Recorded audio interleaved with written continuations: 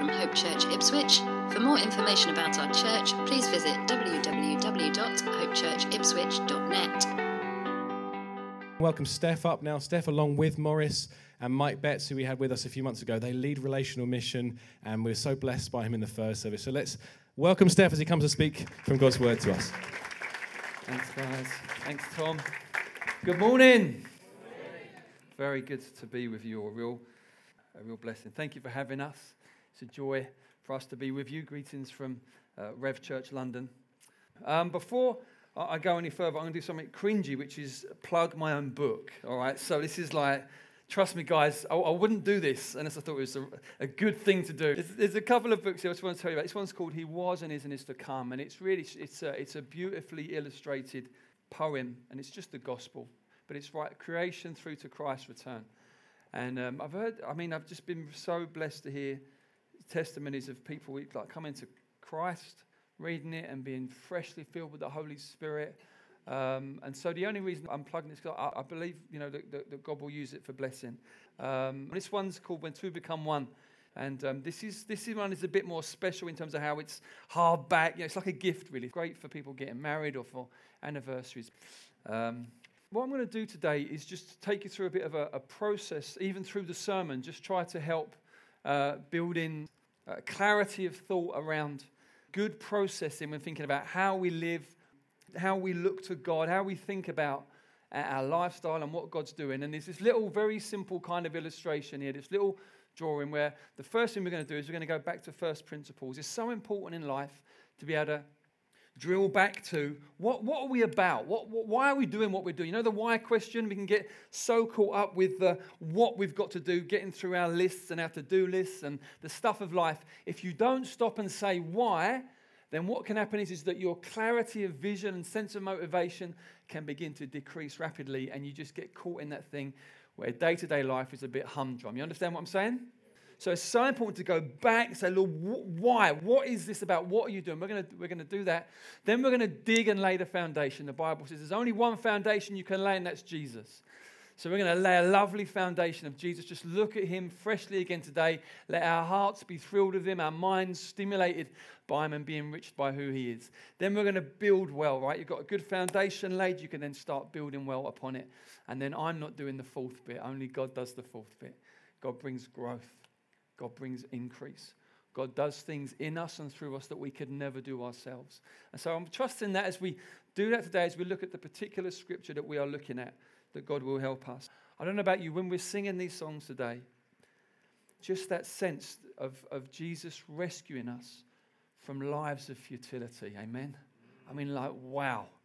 The Bible says that naturally, the way we're born with this bent within us to worship the created, our hearts push down the truth we know about God, and in a kind of a evil sort of darkness, we go to things that can never satisfy. We give ourselves to things that can never satisfy our soul. And the Bible says that God even gives us over to it. He says, if that's what you want, that's what you can have, but it's futile.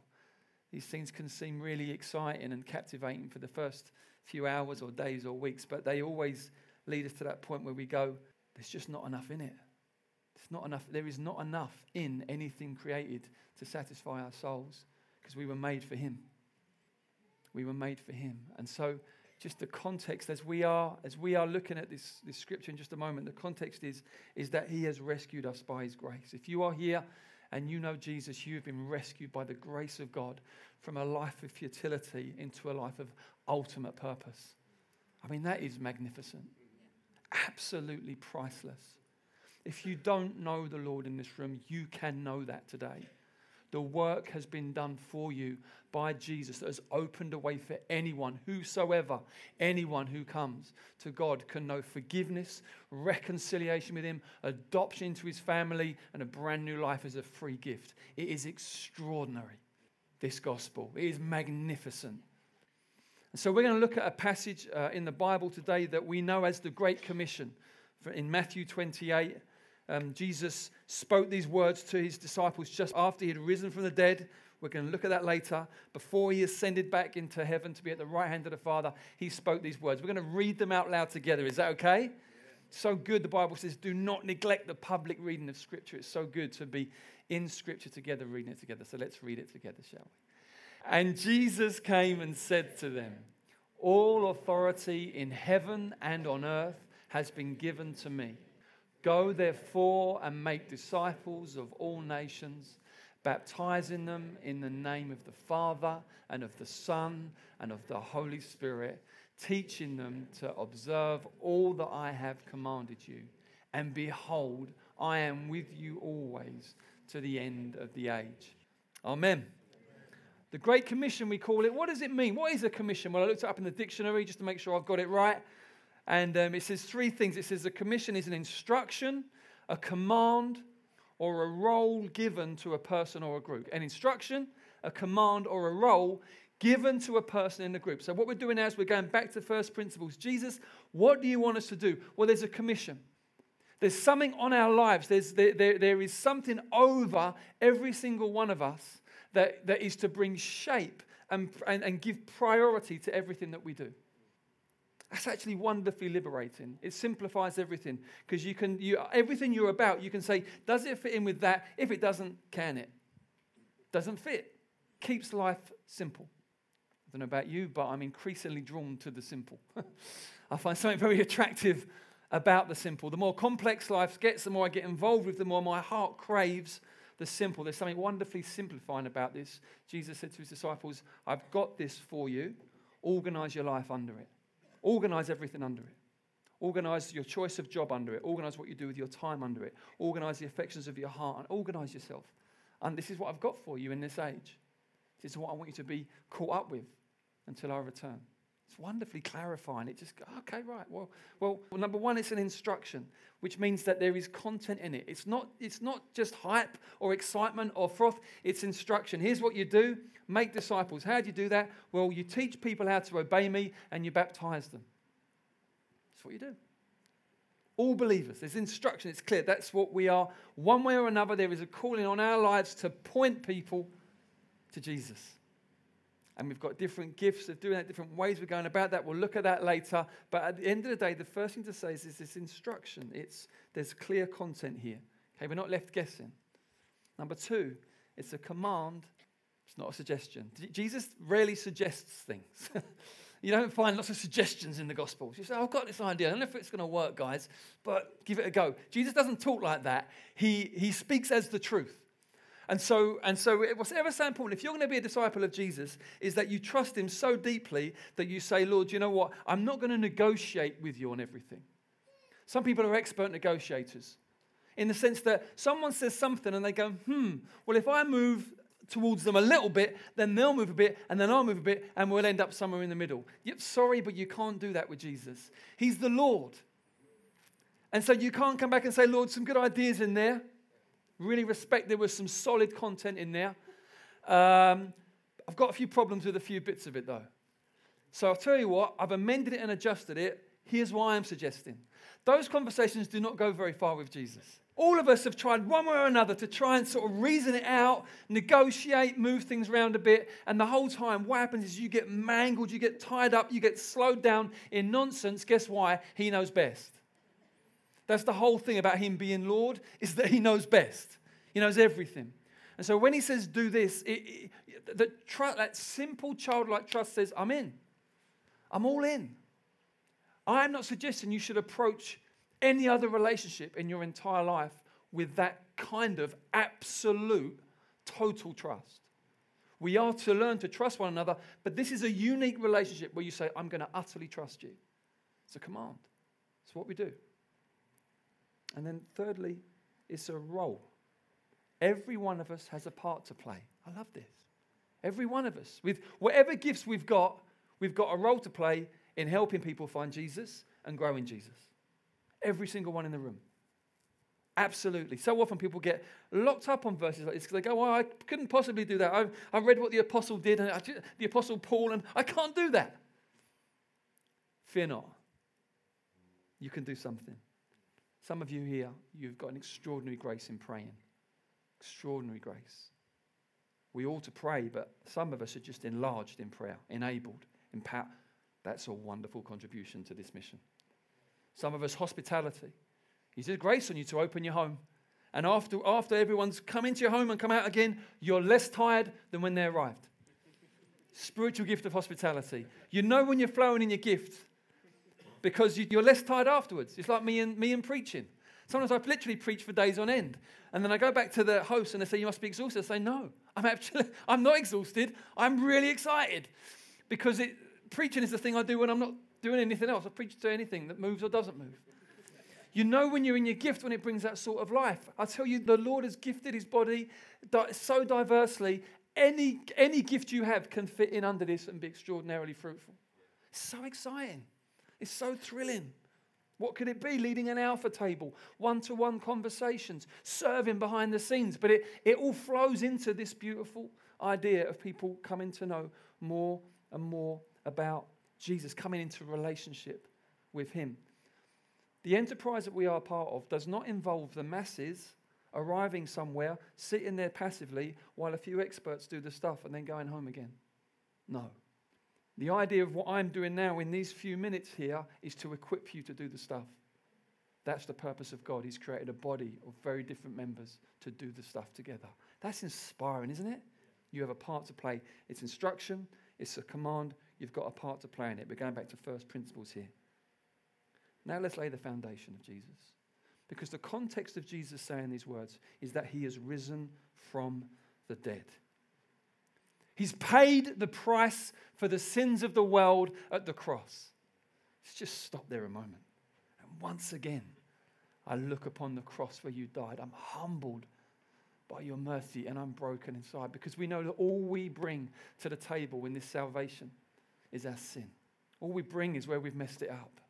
And what he brings to us is this extraordinary sacrifice where he poured out his perfect life so that we wouldn't just be officially forgiven, we would be completely forgiven. We would be legally forgiven. The forgiveness would flow into our heart and conscience. We would be cleansed and made brand new. This is extraordinary.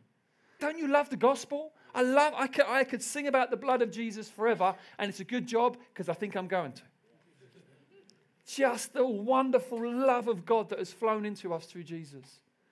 That we could stand before God with our heads held high. That we could stand before God with a clear conscience, knowing and him knowing all the terrible things we've thought, said and done. We can stand and look him in the face and he becomes our glory and the lifter of our head. This is Jesus Christ crucified in our place. Price has been paid. It's been done. This is good news. This is why we sing. This is why we dance. This is why we come with gratitude in our hearts. The work has been done. Hallelujah. And then he risen from the dead. Now, what you've got to understand is that the resurrection is absolutely key. Absolutely key. The phrase Christ crucified has to sum up within it the resurrection. Otherwise, the salvation that we enjoy doesn't work. I'm going to say three things about the resurrection.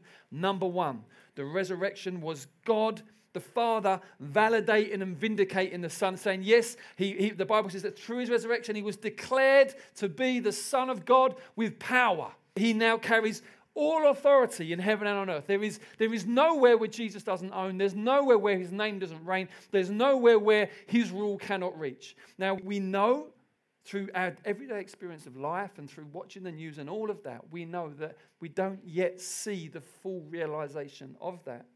But the Bible says that he is now reigning until all of his enemies are gathered under his feet, and then he will return. He reigns with all authority now. He has all jurisdiction now. He reaches every part of creation now because he is alive and he's risen from the dead. He reigns. He reigns. Yeah, it's massive. So important we understand that he has this unique place. Number two, the Bible says that the one who held us in slavery through fear of death has been destroyed by Jesus' work for us. Jesus rising from the dead is a massive declaration that death has been defeated. And so we no longer have to live in slavery to the fear of death. There may be one or two of you in the room who live with a very concrete fear of death. Let me tell you that Jesus can release you from that because he himself has defeated death. But let me say actually in a much broader way, I think many of us battle with this perhaps more than we think we realize. For example, me and flying. I used this illustration in the sermon earlier this morning. For me, thank you to the scientist who during the break explained this to me. It's brilliant. I loved it. He explained to me why it works. I'm still struggling on an emotional level to understand how an aeroplane, something that heavy, can stay up at 30,000 feet. To me, it doesn't work. I have to fly a lot. It's part of what I do. It's part of what God's called me to do. Every time before takeoff, I will have a little moment with the Lord. I will, where I'll just tell him, I'm in your hands. Just remind him he's Lord, all of that. Because for me, it's an area where I can get nervous. It can get into me. For a while, it got into me in an unhealthy way, and I began to retreat into like a fear of flying. That's fear of death. Fear of a very horrible, dramatic death. The point is this. We will all feel fear. Paul said to the Corinthians, I came to you with much fear and trembling, but he came to them. That's the point. And Jesus defeating Satan and death through his death and resurrection means we no longer have to make our decisions out of fear or be dominated or directed by it. We may feel fearful, but we do what we know God wants us to do. Amen? That's the liberty that he brings us into through his resurrection. Jesus will bring that liberty to you as you allow him. Soak it into your soul, your spirit, and your mind until you find that your life is more and more directed by his victory than your fears. Number 3, the resurrection or the renewal of the entire creation began at the resurrection of Jesus. At his resurrection, from that point on, it's now guaranteed that the whole of creation, the whole of the cosmos will be renewed one day because resurrection has now begun. And the Bible says every time someone gets born again, resurrection begins in them. So that even though as they get older, their bodies decay, it says that on the inside, they get younger and younger every day. Hallelujah. How wonderful is that? That actually we become younger and younger on the inside, that our lives ought to be becoming more and more adventurous, or even if our bodies don't allow, kind of our inner kind of approach to life, more and more adventurous, more and more straightforward, more and more renewed in the simplicity and life of the gospel, more and more shiny, more and more radiant. That's the plan. How cool is that? It's the gospel. It's what Jesus did through his resurrection. This is the risen Lord Jesus Christ. So we've laid a foundation of Jesus. Now let's move forward in this. Let's build on this now foundation. Let's look at the Great Commission. 3 things on the Great Commission. Number 1, we are to invest ourselves in people. See that? He's saying this is what you're going to be about. People. Point them to me. Pour yourself into them. Instruct them and help them learn how to obey me. Because in their obedience to Jesus, there's freedom. This is the thing. In obedience to Christ, there is joy and freedom. It comes from a place of trust. There is a wonderful simplicity about it. God's strategy has always been people. From Genesis 1, let's create people in our image and then let them multiply so the whole of creation can be filled with my glory and my image. God's strategy has always been people. God has never given up on people. Therefore, we have no right to give up on people, but to imitate God and invest ourselves in other people. It is pricelessly wonderful when you invest in people and then you see the fruit of that. Sure, sometimes it's painful. Sometimes it doesn't seem to work out. Sometimes there's seasons where you think, I thought I put a lot of good in there. Where's the evidence of it? Yes. But I tell you, there's a whole load of other stuff. Let me tell you, you will reap what you sow. And if you sow yourself into people and sow the good stuff into people and sow Jesus, you will see amazing things happen. Sometimes people invest their life in pets. Nothing wrong with pets. Investing your life in pets is a problem. It's not where you should be primarily investing. Some people invest their life in projects. Nothing wrong with projects. But the end game always is to be people. Always. Because God's strategy for reaching the earth, filling it with his glory, with the good news, with people finding new life and forgiveness is through other people. That's what it is. It's a simple strategy. If this whole church is set up to glorify God and invest into people, that is wonderfully healthy.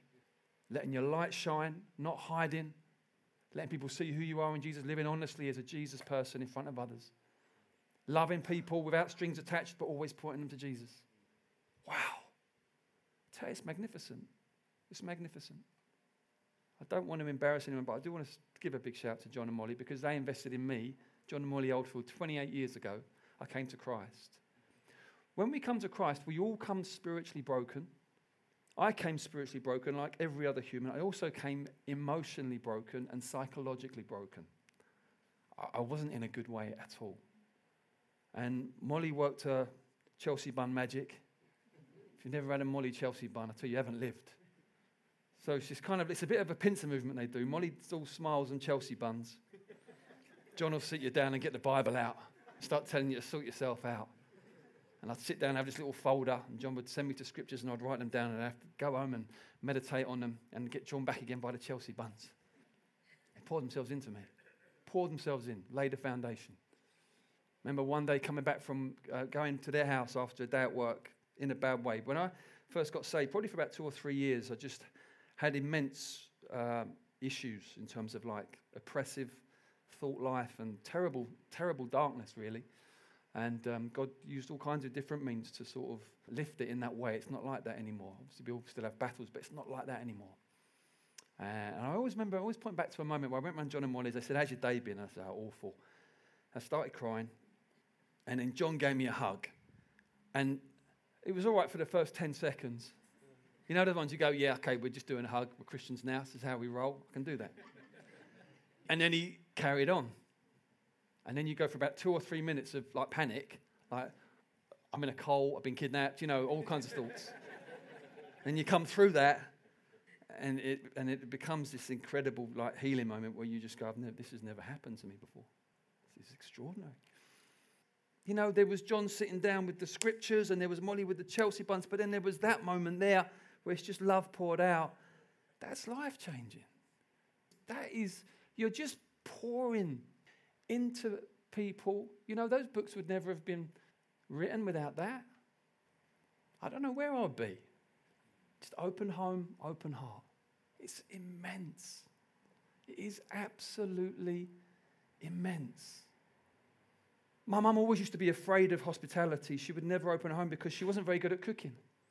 So she'd never open her home because she just would get food out of packets and put it in the oven, and she never cooked anything she never learned how to. And then one day God broke that fear in her. God just broke that fear in her. Because she never became master chef, but she really was good at loving. She started opening up her home, and people would start coming back after church. And I still meet people now who say things like, "I was part of your mum's small group. It was amazing. She loved us so well." You've got something to bring. Investing in people, it's immense. There's something very undramatic about the day-to-day Christian life. There's those big moments, and then there's the moments where you just go along and you have some fellowship, you open the word a bit, drink some tea, you go home. Sometimes people that get a bit addicted to kind of spiritual experiences, they begin to downplay that. They go, "I won't go next week, I'll do something more dramatic, or I'll just have, I'll have an amazing experience by myself somewhere or something," I don't know, whatever people think. And then they do the same the next week, and then a few months in they go, "Something doesn't feel the same. Something doesn't feel the same." What's that there? There's something very undramatic about fellowship. But you know what? If I was to say to you, how many meals that you've eaten in your life can you actually literally remember? Specific meals at specific times. Maybe most of us 10, maybe the foodie's 20, 30. But imagine if you'd only eaten 30 meals in your life, what sort of state would you be in? There's a lot that goes on that's instantly forgettable, but it puts something in you that nourishes you and helps you keep growing. We must never despise little interactions with people, being invested into and invested in others. It means and it matters so much. So that's number one, investing in people. Number two, the ends of the earth. Some of us will go to the ends of the earth physically. Others of us, you know what? We won't. We might stay in the same village, town, or city for the whole of our life. Let me tell you this. It is God's plan that he has a people whose hearts are enlarged and expanded so that whether they go or whether they stay, in their heart, they are carrying the ends of the earth. So they're able to pray for nations they've never been to before. They're able to give to situations they're never going to get to physically. But God has done something in their heart. I tell you, when that happens in someone, they're becoming a kingdom person. They're beginning to carry and share God's heart for the nations and beginning to labor and partner with Him. Prayers. I tell you, this Great Commission needs prayers. We lost my mum in April. She went to be with the Lord. She wasn't able to get out of the house for a few weeks before that. Here was her response to that. She sends out to all the family, "Well, look, I can't seem to get out anymore, so I'm going to be doing a bit more praying. Please send some more items through." That's a woman who was carrying God's heart. We found a prayer list. My stepdad found a prayer list of hers after she went to be with the Lord. And it's a beautiful thing. And we've already seen prayers answered since then from before that she was been praying for, that we hadn't been answered by the time she went to be with the Lord, but now have been. I tell you, we're caught up in something eternal. We're caught up in something so much bigger than ourselves. Hallelujah. Our society is consumed with self. Thank God that He's broken us out of that. and we're caught up with something beyond that. Amen? So life-giving. So magnificent. It's so, so wonderful. Do what you can with what you've got. Who knows what God will do to the ends of the earth? Just do what you can to what you got. Myself and Davina, before we was married, we started a youth group in our church building in Bermondsey, South London, surrounded by council estates. It was a really simple affair. Tuck shop, table tennis. I think there was a scruffy old snooker table and a few bits and bobs. There wasn't much to it. Opened it up to local 11 to 14-year-olds. Halfway through the evening, gather them all upstairs and preach Jesus to them. That's what we did every other week. It was tiring. It wasn't very glamorous, but there was a young lady there from a country that I'm not going to tell you what country she's from because it's a bit delicate. She was about 12 years old. God started working in her heart during these Jesus preaches. Second half of the youth group, we'd have the God room, where if you wanted to talk about anything that came up, just come and talk to us about it. Over about a year, God so worked in her heart, she gave her life to Jesus. A few months later, her brother gave his life to Jesus. Then her cousin gave his life to Jesus. Now, bear in mind, her dad is the number 2 leader of the Communist Party in the country she comes from. Then when we go to North London to plant a church, her and her husband come with us, and they're with us about 10 years, to prepare to go back to the nation they came from as refugees when they were kids. They're now back there, sharing the gospel and planting churches. All we did was run a little youth group for local kids, talk about Jesus. Our bread and fish. He does the amazing stuff. He weaves it together.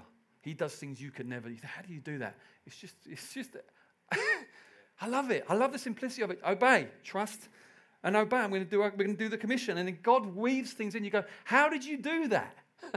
I think He just laughs with delight as He's seen our obedience and what it's led to in His purposes. And then the final thing about the Great Commission. So we got invested in people. Let your heart be expanded to the ends of the earth. And then the final thing is this, the promise of His presence. I'm with you always to the end of the age. Now, I know He lives in us by His Spirit anyway, but I think here there's a promise of when you engage with this, you will know my presence in an extraordinary way. Because you will need my presence in an extraordinary way. Because you'll be in conversations where words fail you, and you'll need my Spirit to put words in your mouth right there and then. And you'll face things that make you think, this is beyond me, and I will give you what you need. And I tell you, the more we allow ourselves to be caught up and engaged in this, what God has put over all of our lives, the more you will know His presence. It's so exciting.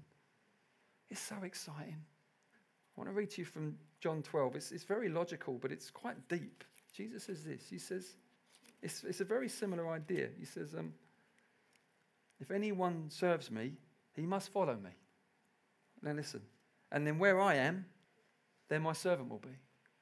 And I think sometimes we get on with our own thing and we want Jesus to be with us in it. I'm doing this now, Lord. Come and bless me. Or, we wouldn't say it like that, but, that can be the heart. So we're doing our thing and we want Jesus to bless it. Jesus says, no. If you want to serve me, follow me. And then where I am, which is doing this, you'll be there with me. In that scenario, you will know His presence, not because He has followed your little plan and He's blessing you, but because He doesn't do that. He's the Lord. He doesn't follow anyone. We follow Him. We follow Him into what He is doing, and we find His presence there. What a promise. I have personally found there have been times where, two kinds of different times. Number one, where I've just obeyed and just sensed His equipping presence in extraordinary ways. And then other times there have been times where I've just thought, Lord, I'm just feeling really dry. Where's your presence? And it's not been that I've not prayed enough or, all these things we go through sometimes in our crazy little checklist. And you think, what's the problem? And, sometimes it's just a sovereign thing. But there have been definitely times where I just feel like, you know what? I'm not really organising my life around this. I'm not. I'm just doing my thing and I'm asking Jesus to bless it. And as I've just said, Lord, I'm sorry, Lord. This is what my life is going to be about. I tell you, things change. Amazing things change. I want to just tell you a story. My three friends of mine from our church, 2 of them felt called to start a YouTube channel in South Korea, as you do. The third one said, I'm going to come with you and make sure you keep on track in terms of the Great Commission. What a friend. Huh? What? I'm going to come with you and we're going to make sure it's missional. So they live together for 3 months. They have the devotionals together every morning. One of the YouTube guys, I spoke to him about a year later, and this guy got saved at New Day 2004, brought up a New Frontiers church, been with us at Rev for 10 years. He came back and said to me, I feel like I've become a Christian. I get it now. I actually get this thing now. They were just, and then what happened was they lived together for 3 months and did that. And then they moved into different flats. So they said, how are we going to keep praying together? Well, we'll just do it in coffee shops. We'll just do our devotions in coffee shops together. Last time I chatted to them, they told me about a Japanese guy they led to the Lord in a coffee shop. They're now planting a church there. It's just, God's just blessed. You're living boldly for Jesus. I tell you, they are the most normal people. Or one of them's a bit extraordinary in terms of specific spiritual gift. But they're very, very normal people, just living for Jesus. We can do this, guys. Just obey, just trust. He does the amazing stuff. Amen? I wanted just to sort of come into land a little bit to just help us engage with this. Let's just have a moment just to pray. Lord, thank you for your presence. Thank you for what you're doing in hearts across the room. I just want to pray now for the quickening of the Holy Spirit. Stirring and calling, putting in dreams and visions, breaking off timidity and unbelief and kind of a wrong sort of busyness. We just thank you for what you're doing, Lord. Just thank you, Lord, you give us such clarifying direction. Thank you, Lord, that when we organize our life under this, it just brings such clarity, such simplicity. And I just pray, Spirit of God, as you just move across this room now, I pray for faith. Bring faith now, Lord. Bring fresh faith. Just faith to say, I'm going to have a go at that. I'm going to take that step. Thank you, Holy Spirit. Thank you, Lord. Thank you, Lord. I'm going to just speak for a few more minutes. So I'm praying, just feel stirred with a few things. Keep talking about Jesus, guys. Don't go quiet on Jesus. Love without strings, of course. We love without strings, but keep talking about Jesus. There's something in there. The Bible says faith comes by hearing, and hearing by the message of Christ, okay? Our lives should be adorned with good work so that people go, wow, there's something's going on here. What is this? And questions are asked, and there's an attractiveness, but there has to be that Jesus. This is about Jesus. So important, brothers and sisters. We don't go timid. We don't go quiet. It's ever so important that we get that right. And to resist the kind of a favor with the authorities and with others that's kind of leads to compromise. Don't want that. There's real wisdom needed to walk that one there. There's wonderful things the Holy Spirit is birthing in hearts across this room.